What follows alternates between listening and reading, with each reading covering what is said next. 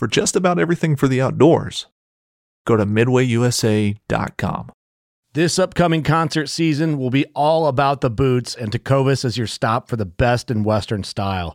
Tecovas has seasonal and limited edition offerings this spring and summer, including men's and women's boots, apparel, hats, bags, and more.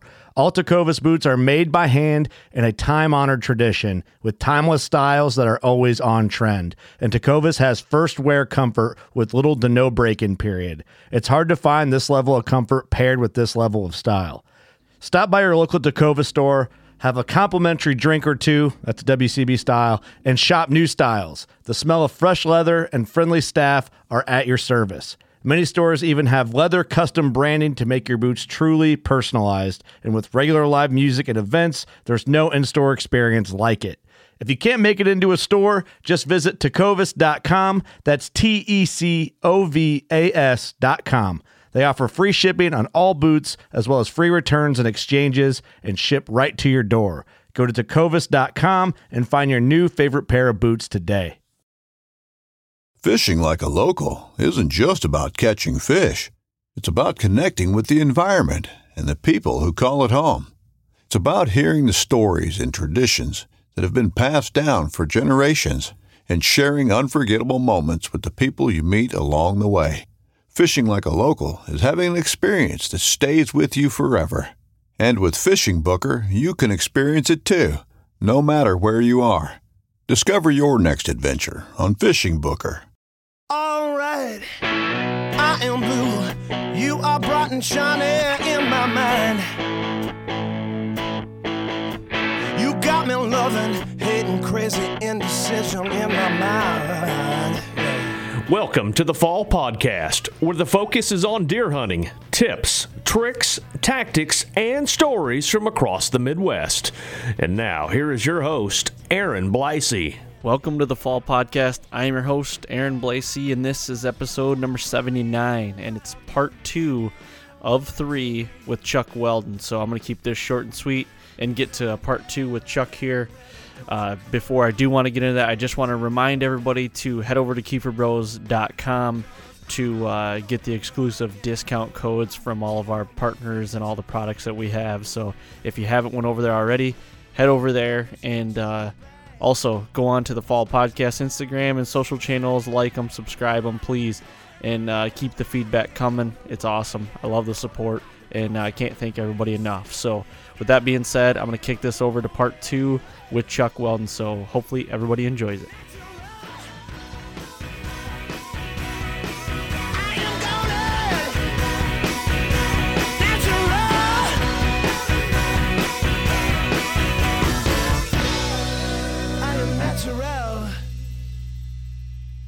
You know, and talking about trail cams, you know, you're talking about getting permission just on a piece of property just to go drop trail cams.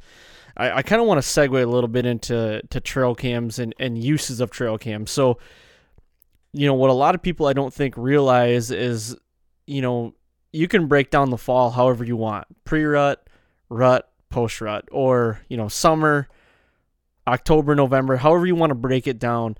But I feel like, in my opinion, there's a couple different ways to run trail cams and different ways to do it. You know, I want to know your tactics on it, starting with the summer. You know, when you're getting out there, let's say it's July or whenever you want to put cameras out. First of all, when do you put them out, and how do you run them in the summer? And then I want to transition to like October. How do you check them? How do you know, stay as less obtrusive as you can with scent and everything? Like, what's your formula for that? Well, and this year's been an oddity because we were in that. Make it short. We were so wet in the spring, and we're still playing catch up now here in almost September. But you know, usually I'm putting cameras out as early as you know, mid-May. I don't run a camera year round. I mean, I've heard guys say I never pull them down. I want to know what's there. Once that buck drops his horns, unless he's got, you know, one leg shot off or a split in his ear or, you know, blind eye, you don't know what deer that is. It's just another deer. So right. I don't run cameras all year. Season's over with. You know, usually January 15th, I think, is when we end. I'll usually go start pulling cameras down, 1st of February. But anyway, so in a normal year, I start putting them out mid-May, into May, stuff like that. Again, we can supplemental feed here in Missouri, and I don't care if it's supplemental feed. Being a farmer, I've got a large access to just corn. So I'll go bucket up corn and go put corn out, whether it's in a feeder, a trough feeder, or on the ground, and I'll do that. We can feed up in Missouri. An area is considered baiting 10 days after the bait is removed or completely gone. So I will feed up until and I can feed all year as long as I'm not hunting that farm, but I will typically feed up until the 1st of September, and then make sure that by law everything's gone by the 5th of September, or I can't hunt that farm. And then as we now we're starting to get into that, we're getting close to that time frame. So you pull the cameras off of that, and then I'll start looking for scrapes. And some guys are really, really good about putting cameras even early season, or not early season, but in summertime, putting them on, making mock scrapes. I personally haven't had the best success with that. I've had a little success with it, but I'll start looking for scrapes. And a scrape is just as effective as a corn pile is, or a feed, any feed pile. If you can find a scrape, I'm not saying that you're going to find every buck that's on the farm, but you're going to have a pretty dang good idea of what's there. So, I won't move my cameras a whole lot from then up until late season. Of course, I'll go put cameras on food plots and things of that nature.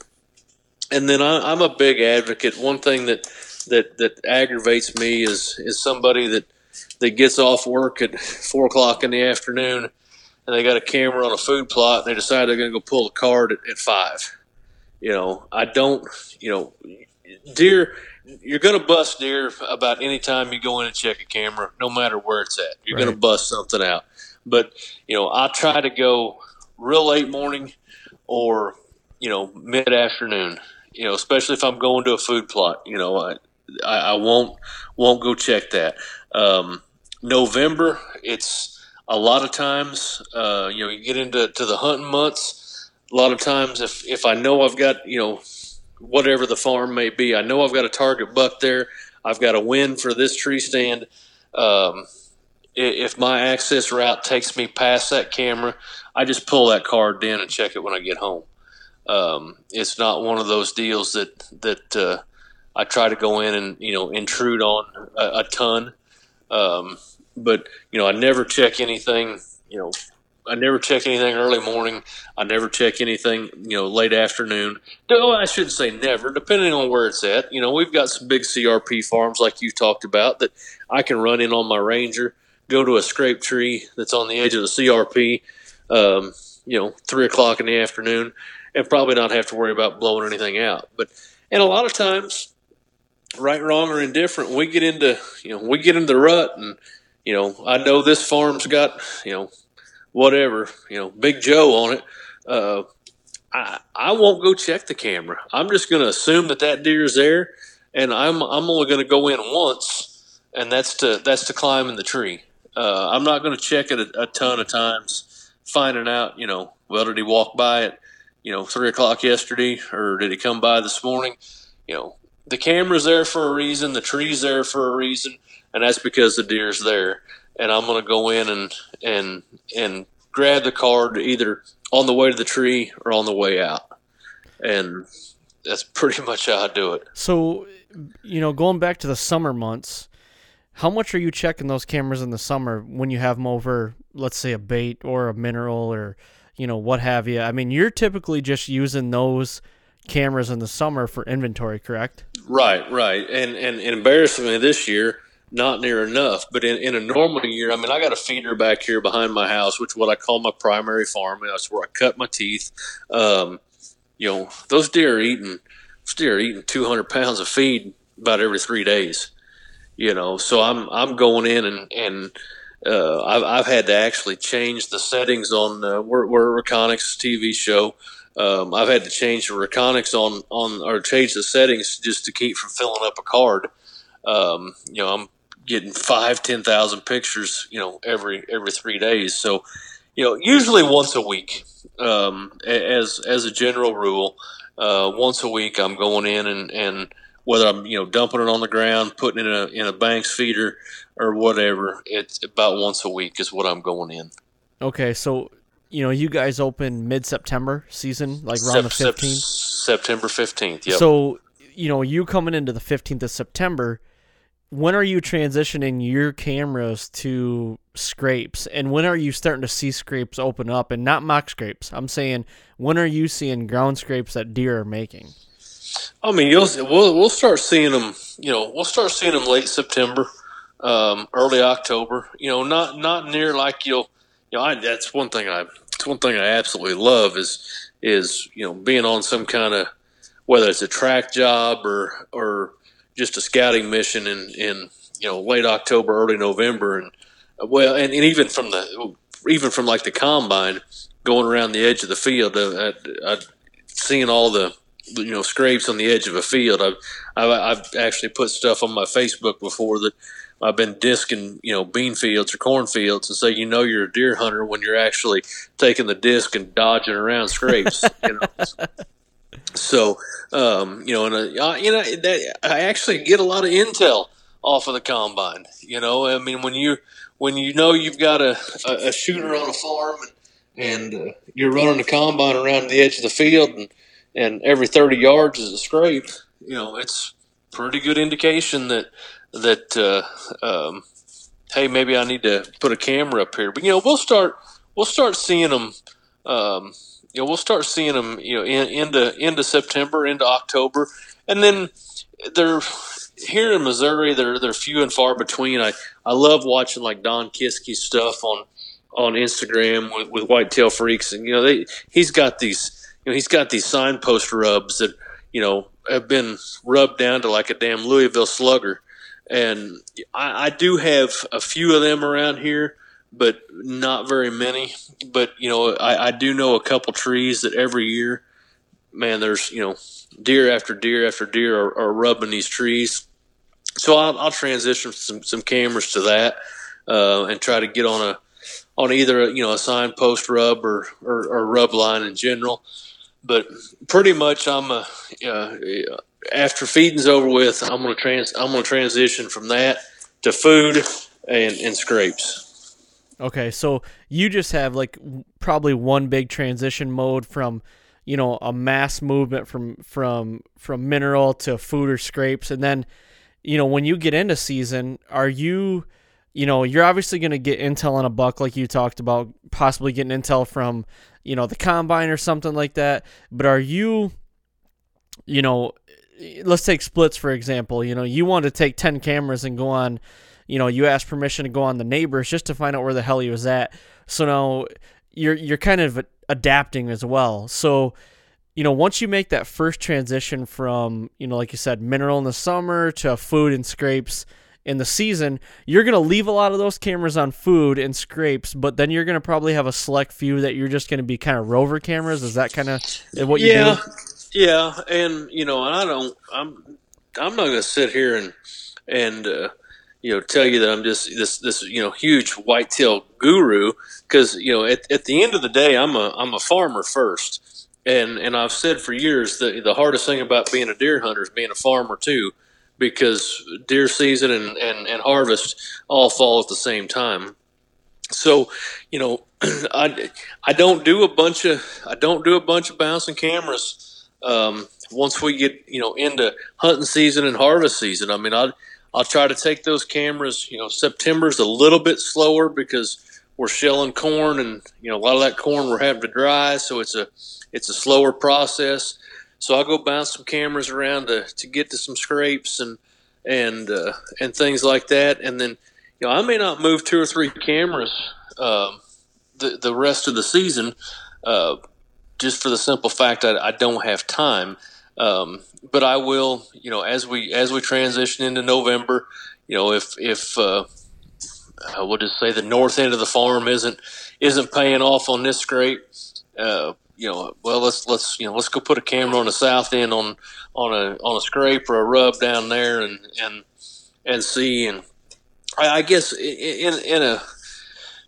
I'm spoiled in a sense, just for the simple fact that the farms that I hunt, are farms that I grew up on for the most part, with the exception of this lease property, which makes it, hard. It makes it challenging, but makes it rewarding because I don't know them like the back of my hand. The other farms that I hunt, I know like the back of my hand, and the food plots are placed strategically, and I can, I don't have to overthink it, I guess is what I'm trying to say. And I agree with you 100% there. And I guess you just kind of triggered a question in my head, and it's something I can almost promise you every deer hunter that runs at least one trail cam gets. And it's basically, how much merit do you put into intel on a camera?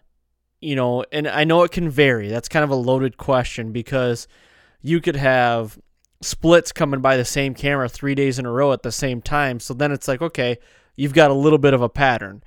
But let's say split shows up on a different part of the farm that you've never seen him on.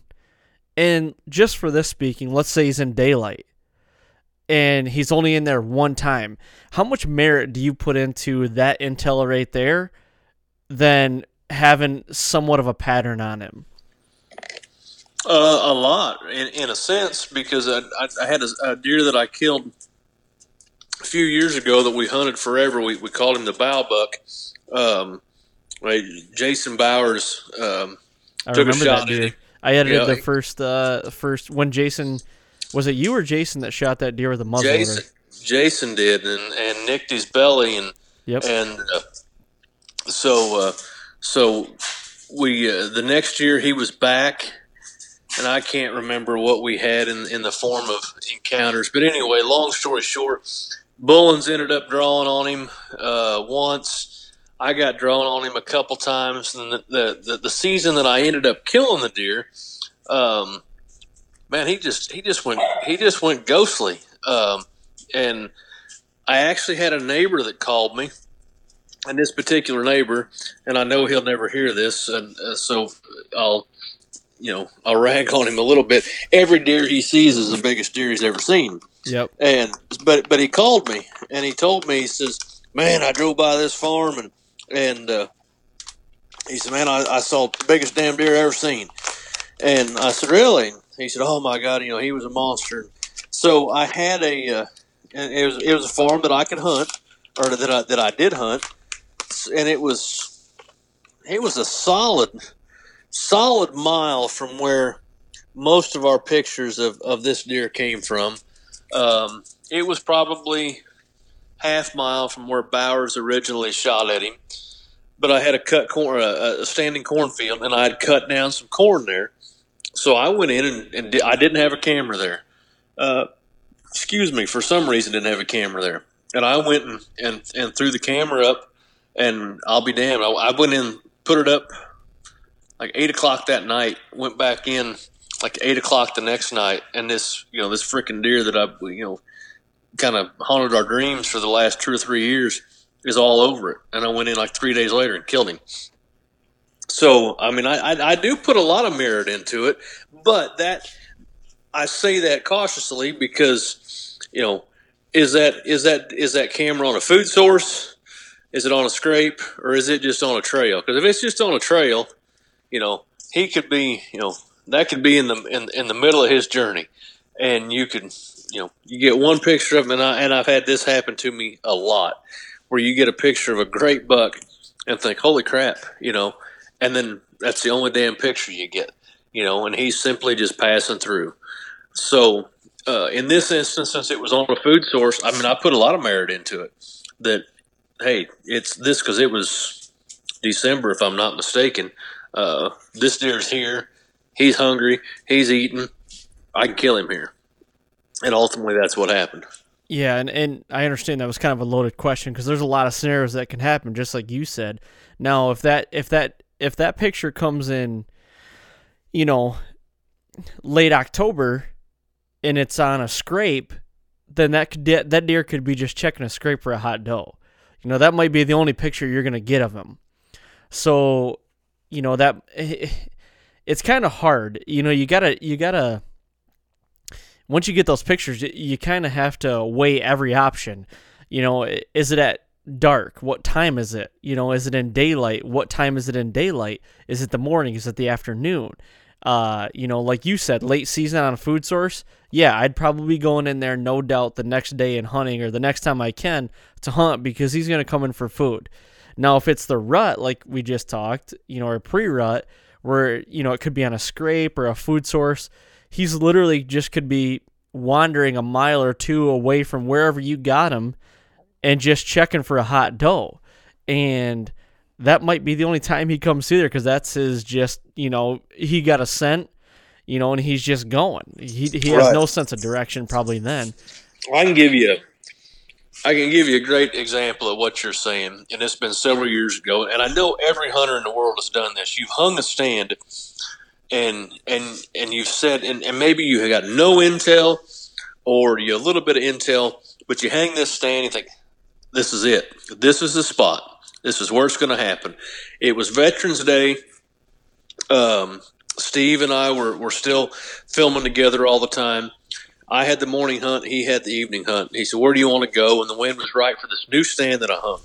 And I was so proud of it. It was comfortable, secluded, everything about it just felt good, and I did, at this particular stand, I did have a reason for putting it there based on travel. But anyway, and I can't even remember what I called the stand, but I said, we're going to go hunt that stand. So we went and hunted it, basically got skunked. I felt like an idiot, and it was that afternoon or the next afternoon or something. I went and pulled a camera on a stand that we called it the Boland's Bowers. When we did the Dream Season show with Drury's, we hung this stand specifically for those two guys coming to hunt late season, and I had a camera up there. I think I had 7 bucks from like 7:30 that morning to like 10 o'clock that morning. I had like 7 bucks over 150 that went through there. Wow. And yeah, it was absolutely was incredible. That camera on like a scrape or on just travel or what? It was just on travel. There might have been a scrape, but obviously there was a hot doe there, and most of the bucks that came through I'd never even seen before, but we're in a river bottom type of country, where, and I say every year, you go, if you had the patience to go hang a stand on the Grand River, and sit there all day, every day from September 15th to January 15th, you could kill a giant every year, because these deer just work up and down these rivers, and you never see them. We're on a couple smaller tributaries off of the main river here, but same scenario. Large ag fields, plenty of cover, plenty of food, not reasons for them to move a whole lot other than love, and that's what it was that day. I mean, it was there was a hot doe that came through there, and it was just a buck parade. And that's one of those instances where, you probably need to go back and look at, the pictures prior to that, in fact, from summertime up until that day, and say, okay, I recognize 1 buck, but the other 6 I've never seen before. I'm probably not going to go, put the rest of my season in this stand, thinking that I'm going to kill one of these, because they're not going to be there. One of them's going to win the girl, and then the rest of them are going to leave. So, after you checked that camera and you got all those bucks on camera, what were you thinking? Was it like, I need to get in there the next possible opportunity because that doe could still be around? Or, what was your next move off of that camera intel? I mean, how much merit did you put into that? Well, you got to rewind quite a ways to understand the fact that, we were still pretty green at that time. I mean, we were experienced hunters, but, goes back to what I said before about learning something from every hunt. And, at that time I was green enough that my mentality was, I need to get in this tree and I need to stay there. I need to set this thing all day, every day, for the next 45 days because I got all these big bucks in the area. Right. Which I can't remember now if that's what I did. I wasn't completely inexperienced at the time. But I was still cutting my teeth as, a bow hunter. So I think at that time, I probably put a lot of merit into it. Looking back on it now, I was an idiot. And I should have said, okay, these bucks didn't come from 100 miles away. Let's use the existing properties that I've got around here or that I've got access to, and I should have dive bombed them with cameras to figure out, where these deer are living. That's what I would do today if the same scenario happened. I wouldn't abandon that area and think, the train came through and is not coming back again. I would still, I'd still put some merit into the fact that, okay, there's obviously a hot doe here, because why else would, 6 or 7 bucks, of this quality be walking through here? She didn't just leave the area.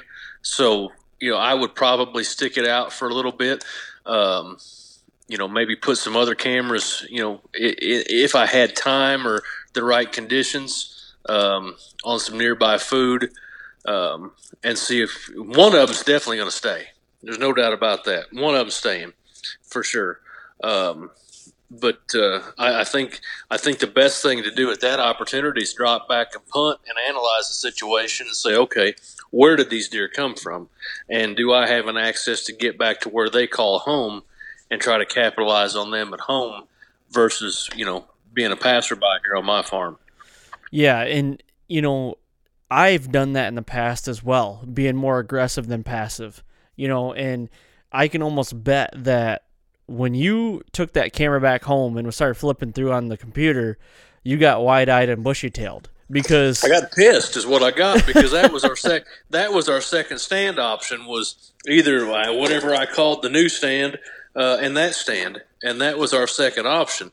And so I was angry, but yeah, I got excited because, like I just said, I've done it before too. And I think getting older now and getting a little more experienced in my hunting, career, if you want to call it, it's more of like, now it's like, take a step back, like you just said, and maybe go and look at an aerial again. I mean, you probably looked at this farm from an aerial perspective a million times, but then start diving in a little deeper of where are these deer coming from? Like you said, are the deer coming from left to right on the camera, right to left, right at the camera, right from behind the camera? Figure out what's going on, and then start figuring out from that area possibly, or just getting in, and it's the rut. I feel like you can bump some deer in the rut and not really booger them too bad, in my opinion, because if a buck is on a doe, if you bump that doe, she might be gone a little bit, but she's probably going to come back through. And the thing is when the testosterone and the estrus gets running, I don't think those deer have a lot of perspective on what's going on. And they're just going to, that buck's going to take her where he wants her to go. It could be one oak tree in the middle of a CRP field that's 300 acres. He's going to take her there if he wants her there.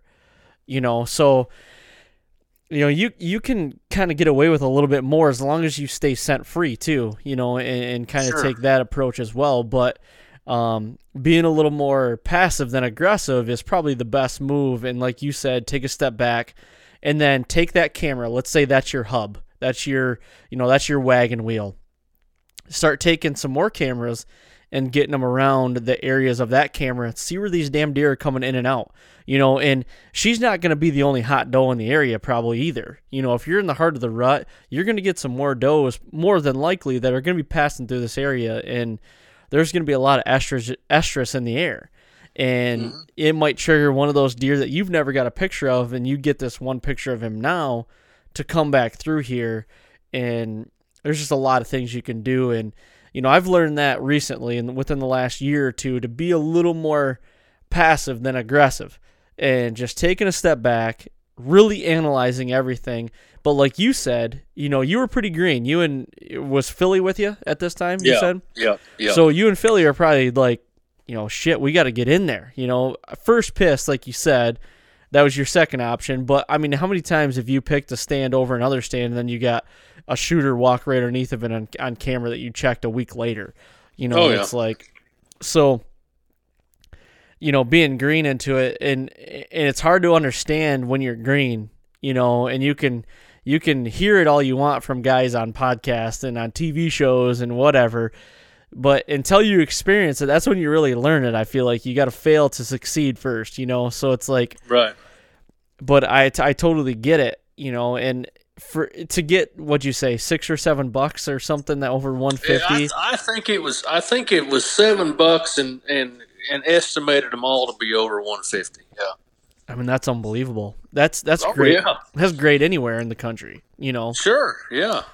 So, and it was that just incredible. goes to say too, like, how much merit do you, like, back to the question that I asked you previously, like, how much merit do you put in into these cameras and intel, and like I just said, and I think you might agree on this too, just really analyze everything.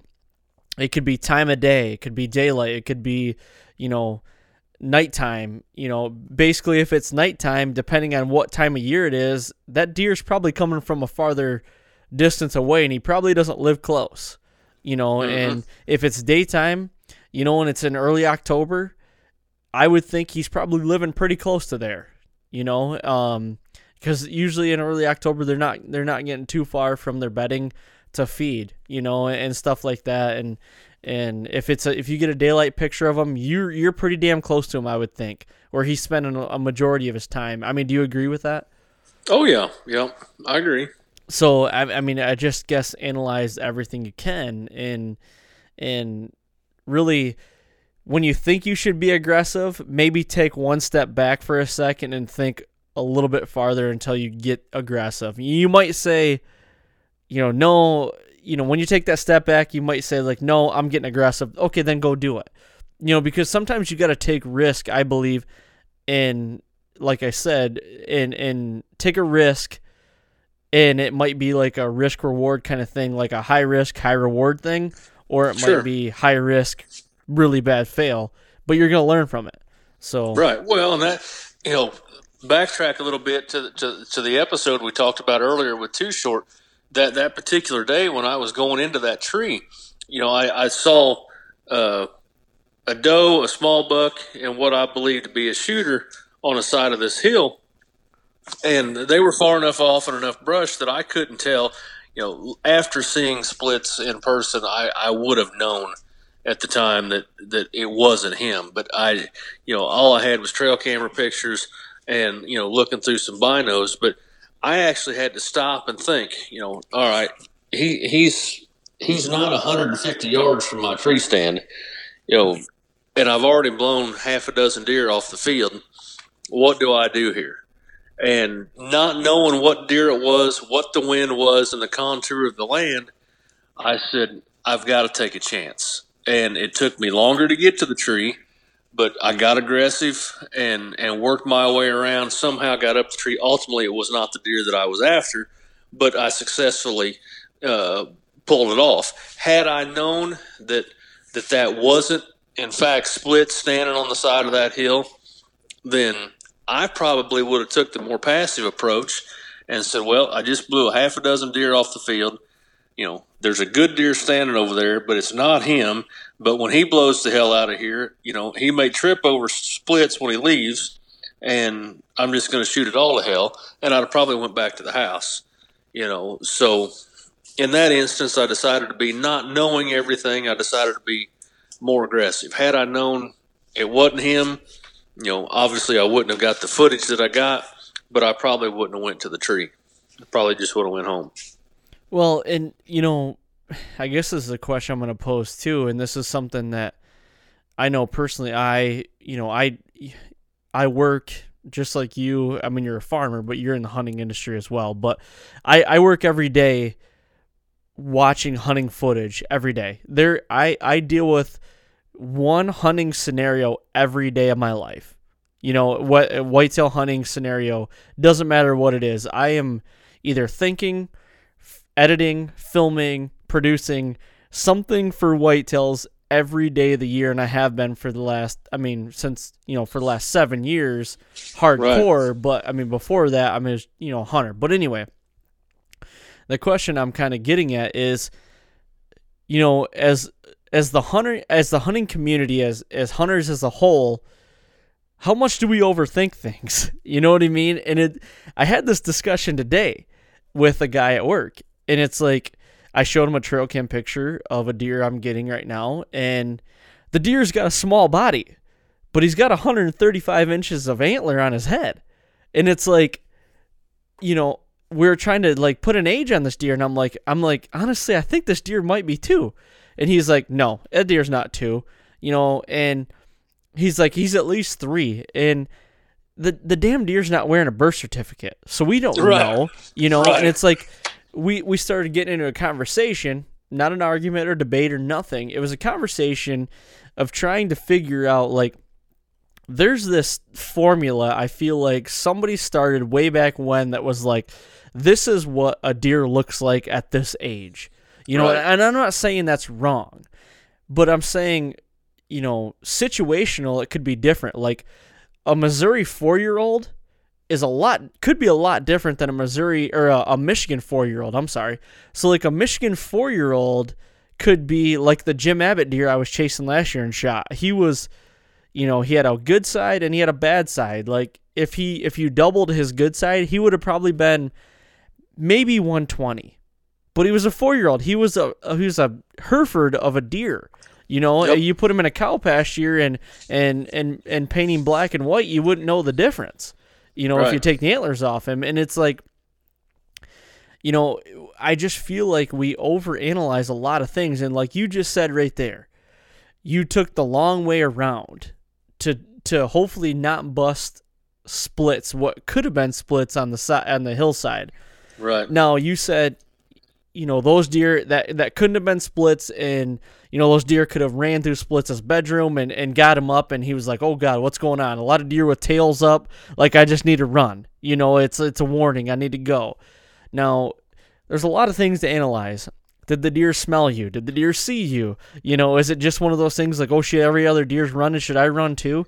It's like, right. Who really knows, and I went down the age structure there for a second, but like, who really knows what we're looking at, what we're doing? You know what I mean? I feel like we give these deer a lot of credit, too much credit in some instances, but they do have a will to live. We, like I say it all the time, when we go hunting, it's an away game for every hunter out there. Even though you might own the property and have hunted it for your whole life, those deer spend more time on that property than you do. Right. So you're at an away game every day. And it's like, I don't know. I guess the question to you is like, should hunters be more passive than aggressive? Or is it like, should you be more aggressive less? Like, let's say you only go aggressive twice a year and twice a fall. I know that's a loaded question again, but I don't know. It's difficult. Every scenario is different, in every situation. So.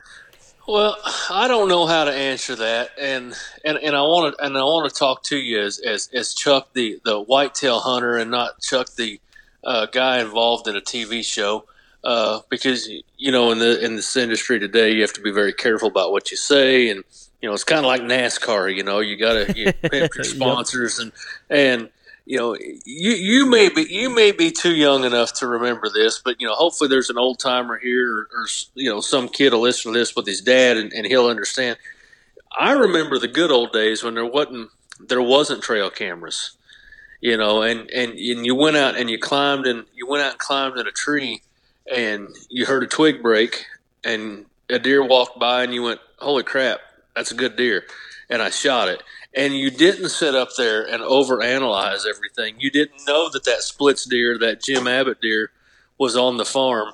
And this good buck walked by. The buck didn't have a name because guess what? You hadn't spent countless hours in the summertime, getting pictures of it and scouting it from afar and stuff like that. And I think in a sense, and I think I said this on the previous podcast, it's one thing that the television industry, I think, has kind of ruined the young hunter.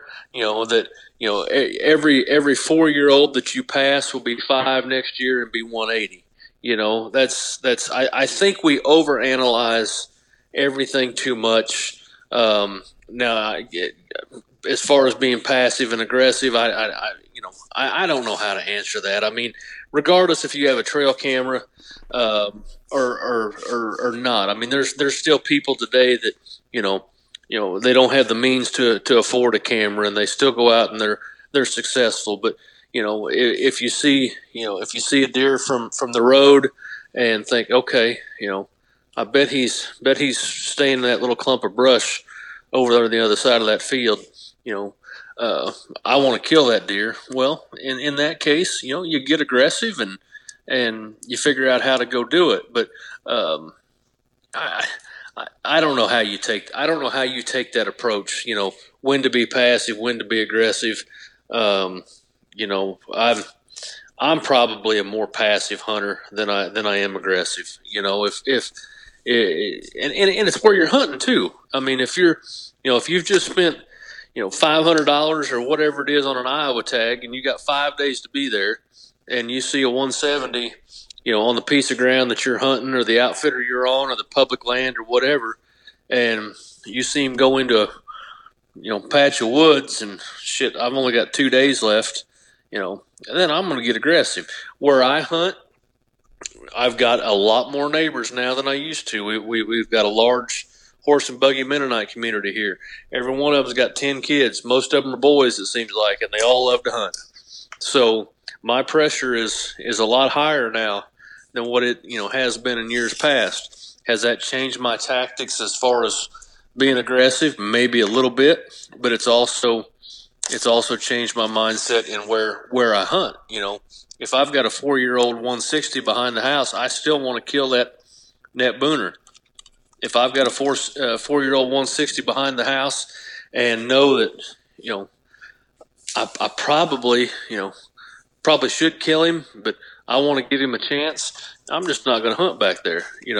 We get down towards the end of season and hey, I need some content for a TV show. Maybe I better go back here and try something. Then maybe I'll get a little more aggressive. But I think the best way to answer that question, is where you're hunting and what your situation is, and everybody's situation is different.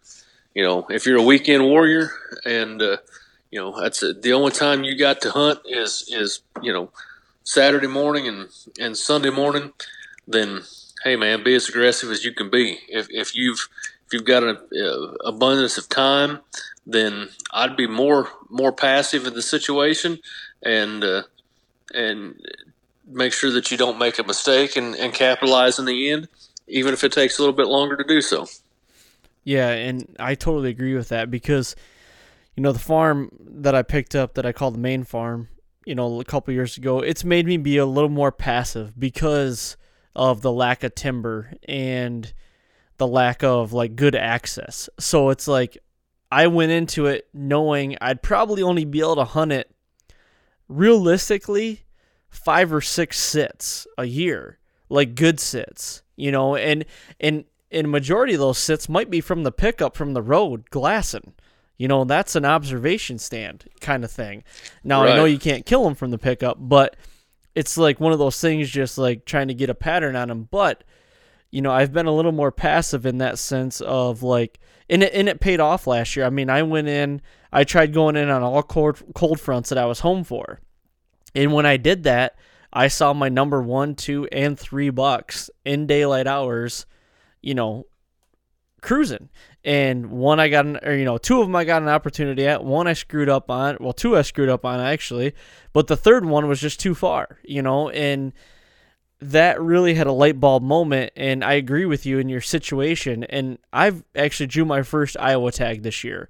Now I'm a little different situation because my first number 1 priority is my job. I have to film and produce. Second is when I get the chance to hunt, I'm going to be able to go hunt. So I might only get 4 or 5 days in Iowa this year. My criteria that I'm going to go after is I want it to be a 4-year-old. I don't care score. I just want it to be a 4-year-old, and as long as I can do that, that's a successful year to me, If the first, if I shoot the first 4-year-old that comes by and he's 115 inches, I'm going to be super proud of that deer, Sure. Not saying I'm going to do that, but I also go by the standard as well. Is if I get excited over that deer and he's a 4-year-old, then yeah, I'm gonna try to put my tag around him. Well, let's stop for just a second. Let's hope that there's a bunch of young hunters, up and coming hunters that are listening to this, and anybody that ever watches a whitetail fix knows that I get beat up every year because I say every deer on my farm's 2-year-old or 3-year-old or whatever. What you said right there, please don't. I'm a deer manager. I want to shoot mature deer and I want to shoot big deer, but we need to get less focused and fixated on age because, like you said, they don't wear a birth certificate. They don't. We don't truly. I don't care if you're Mark Drury, you're Don Kiske, you're Lee Lukoski, you're Chris and Casey Kiefer, unless you've got that deer in a pen and you've seen it, from the day of birth to the day of death, we don't truly know how old that deer is. Not at all. Yep. And the size of those antlers, I fixate on score. I really do. I mean, I'm guilty of that. But if there's a young, boy or girl, husband and wife that are new to hunting, whatever, don't let what you just said. If you get excited, then more power to you. Now, if you're hunting an outfitter that has some rules and regulations, hey, we paid $1,000 fine back when we filmed for Drury's, and shot an immature buck that didn't meet score criteria. But as long as you're not following some state or outfitter regulation, man, if you're happy to pull a string or pull a trigger on that deer and your heart gets beaten and you get excited, then by all means, I won't use the word that I want to use, but I'll just say the heck with the age and the heck with the score. If you're happy with it, then by all means do it, Well, and that comes down to situation too, because, let's take you and I, for example. You're in Missouri, I'm in Michigan. My top 10% of my deer are 3.5-year-old bucks that are right around Pope and Young. You know what I mean? That's what I'm focusing on for Michigan. That's what I still get really excited for going after. Until that day is like, well, that 125-inch 3-year-old comes out and it's like, man, I just don't get really excited for it. Then that's when I'll change. But like back in the day when I started hunting, I mean, I shot 5 points, 6 points, little 40-inch deer. When I shot my first 100-inch deer in 2008, with my bow, I mean, I was tickled pink. You know what I mean? And then it kind of hit me. I'm like, okay, because I've had this discussion before, here in Michigan, at that time, a 100-inch deer, you didn't see them. There was like a ghost. It was like, you were doing something if you shot something like that. And I did that in 2008, and I went back out in 2009 and shot another one. It was a little bigger. And I'm like, okay, this is awesome. So then it really started clicking that I was like, I didn't want to kill that little basket rack anymore. So it all goes in stages, and for some people it might not, but in my experience, it goes in stages. I've seen it with my wife as well. She's killed some little bucks, and now she's like graduated to like a little bigger deer, and she doesn't want to kill the deer. She's never killed a deer that's been over 100 inches, and she passes them up now with her bow at 10 yards. And I'm like, what are you doing? You never shot a deer like that. And she goes, would you want the neighbor to shoot that deer? And I'm like, well, not really. And she goes, then why should I shoot it? And I'm like, okay, well, if it didn't make you excited, then don't shoot it. And she's right. Like, well, and that's a tough thing in this hunting community that we've got is I've seen the arguments on Archery Talk and Facebook and it gets all gruesome. It does get gruesome. Somebody post a grip and grin on Facebook and instantly the damn haters come out. Why'd you shoot that? Now don't get me wrong. You'll never see me shooting a fawn.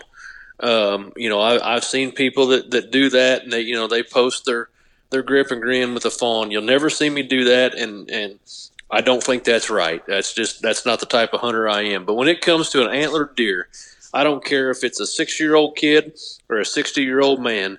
If they've got their hands on a damn forkhorn, I've watched Fred Eichler on TV, gripping a legal, forkhorn mule deer and just going nuts over it, And if you're that excited, then who gives a damn, how Right. old the deer is and Yep. how big the deer is, in that same sentence, if you come hunt my farm, I may have a couple off limits deer, because I'm a manager, I'm a little bit different, I may say, hey, if you see this one, respectfully request you don't shoot. Anything else, have your way with it.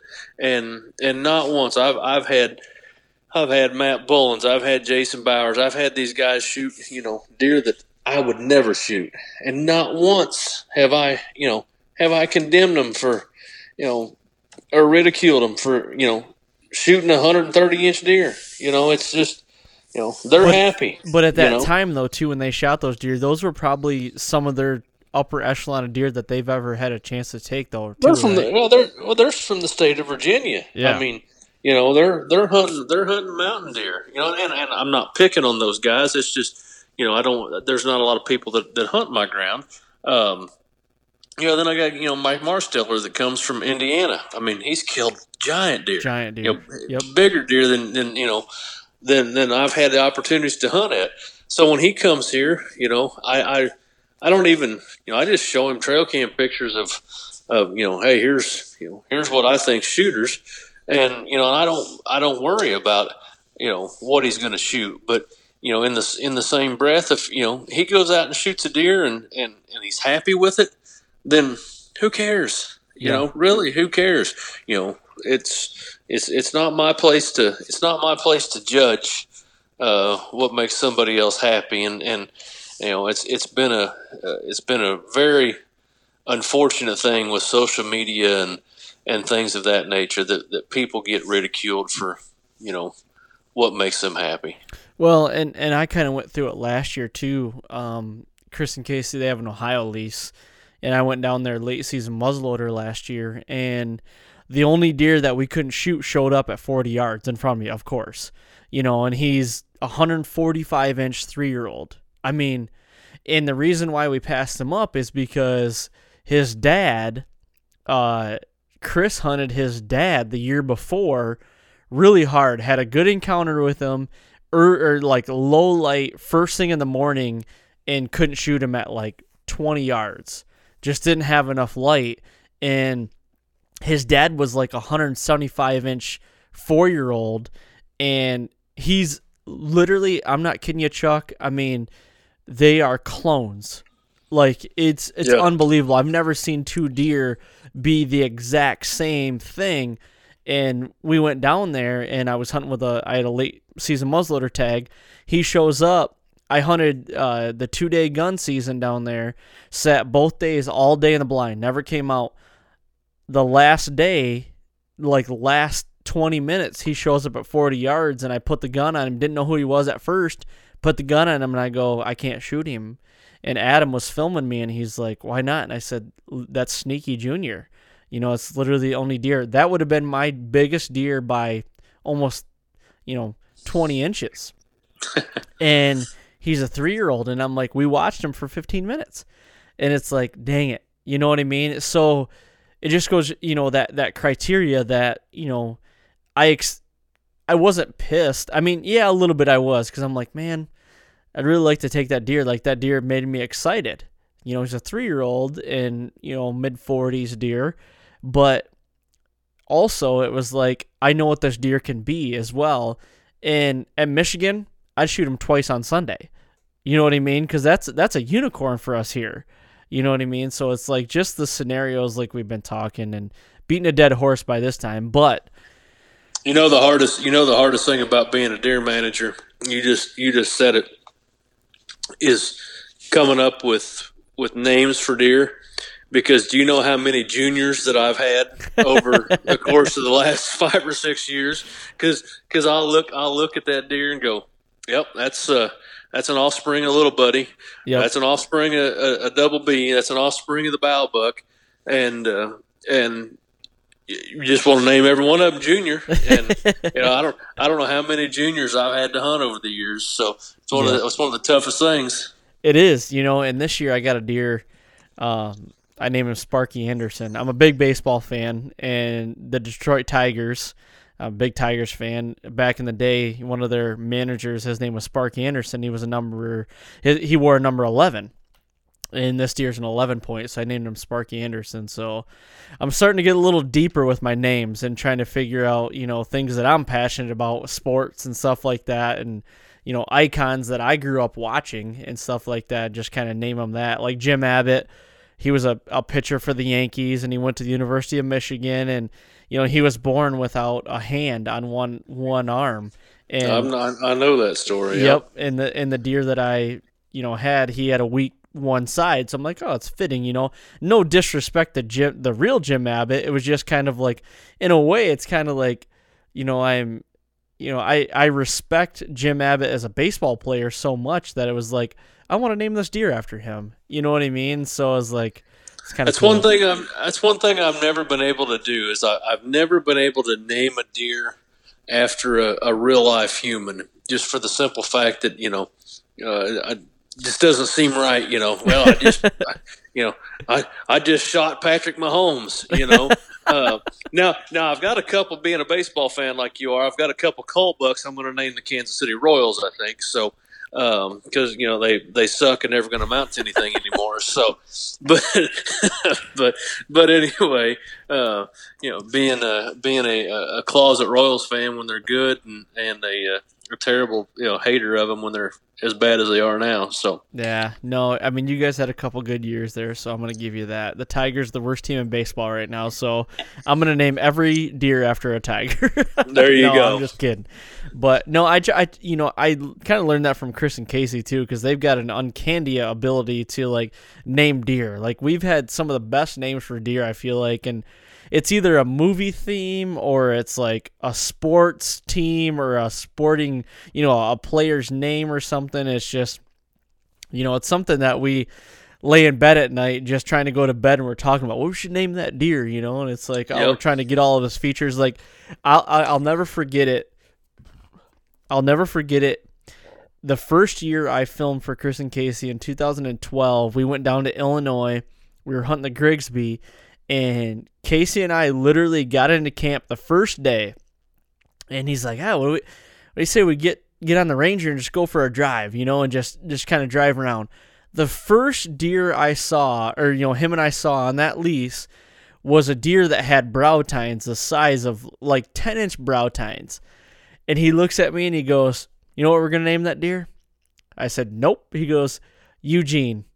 I go, really? Why? He goes, Eugene Levy. Because the guy on American Pie, the dad on American Pie, he's got the thick-ass brow tie, or, the eyebrows. Yep. He's like, that's his name, Eugene.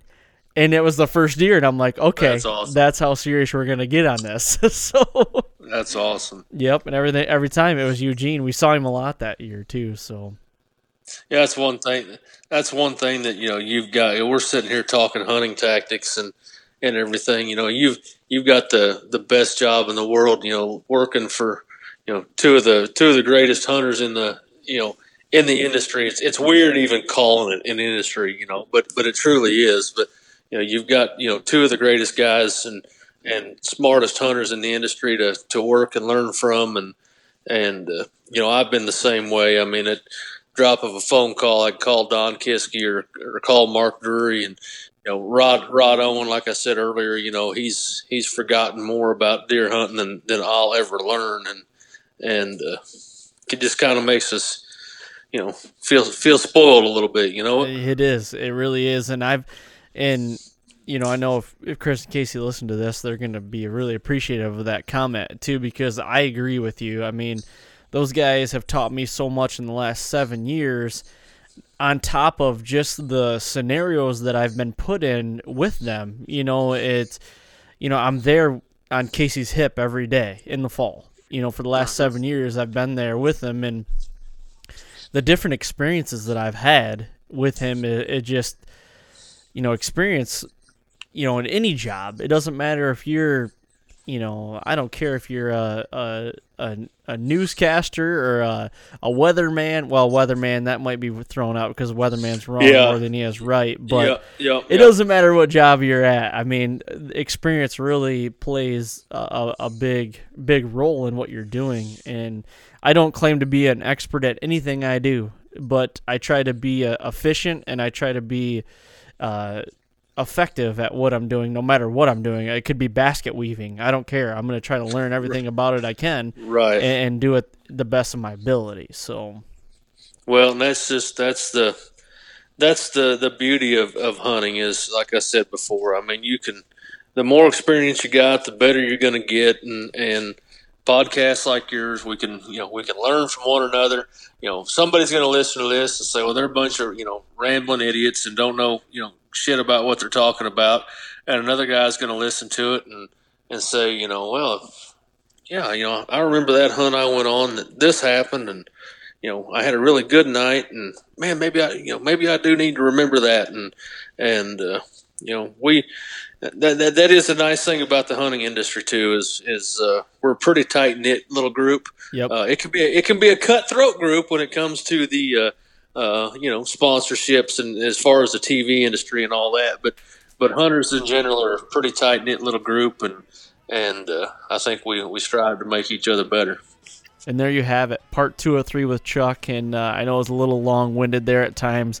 I got on a rant and get talking, and it gets flowing, and it kind of started turning into a BS session. But it was a good conversation. Hopefully everybody took a little bit, or even just a fraction of something out of it. I hope you guys enjoyed it. And like I said, part 3 of 3 is coming up here soon. So thank you, everybody, for listening. Thanks for the support. Go to iTunes and subscribe to the podcast, please. And if you could, leave a 5-star rating. Thank you very much, and thanks for listening.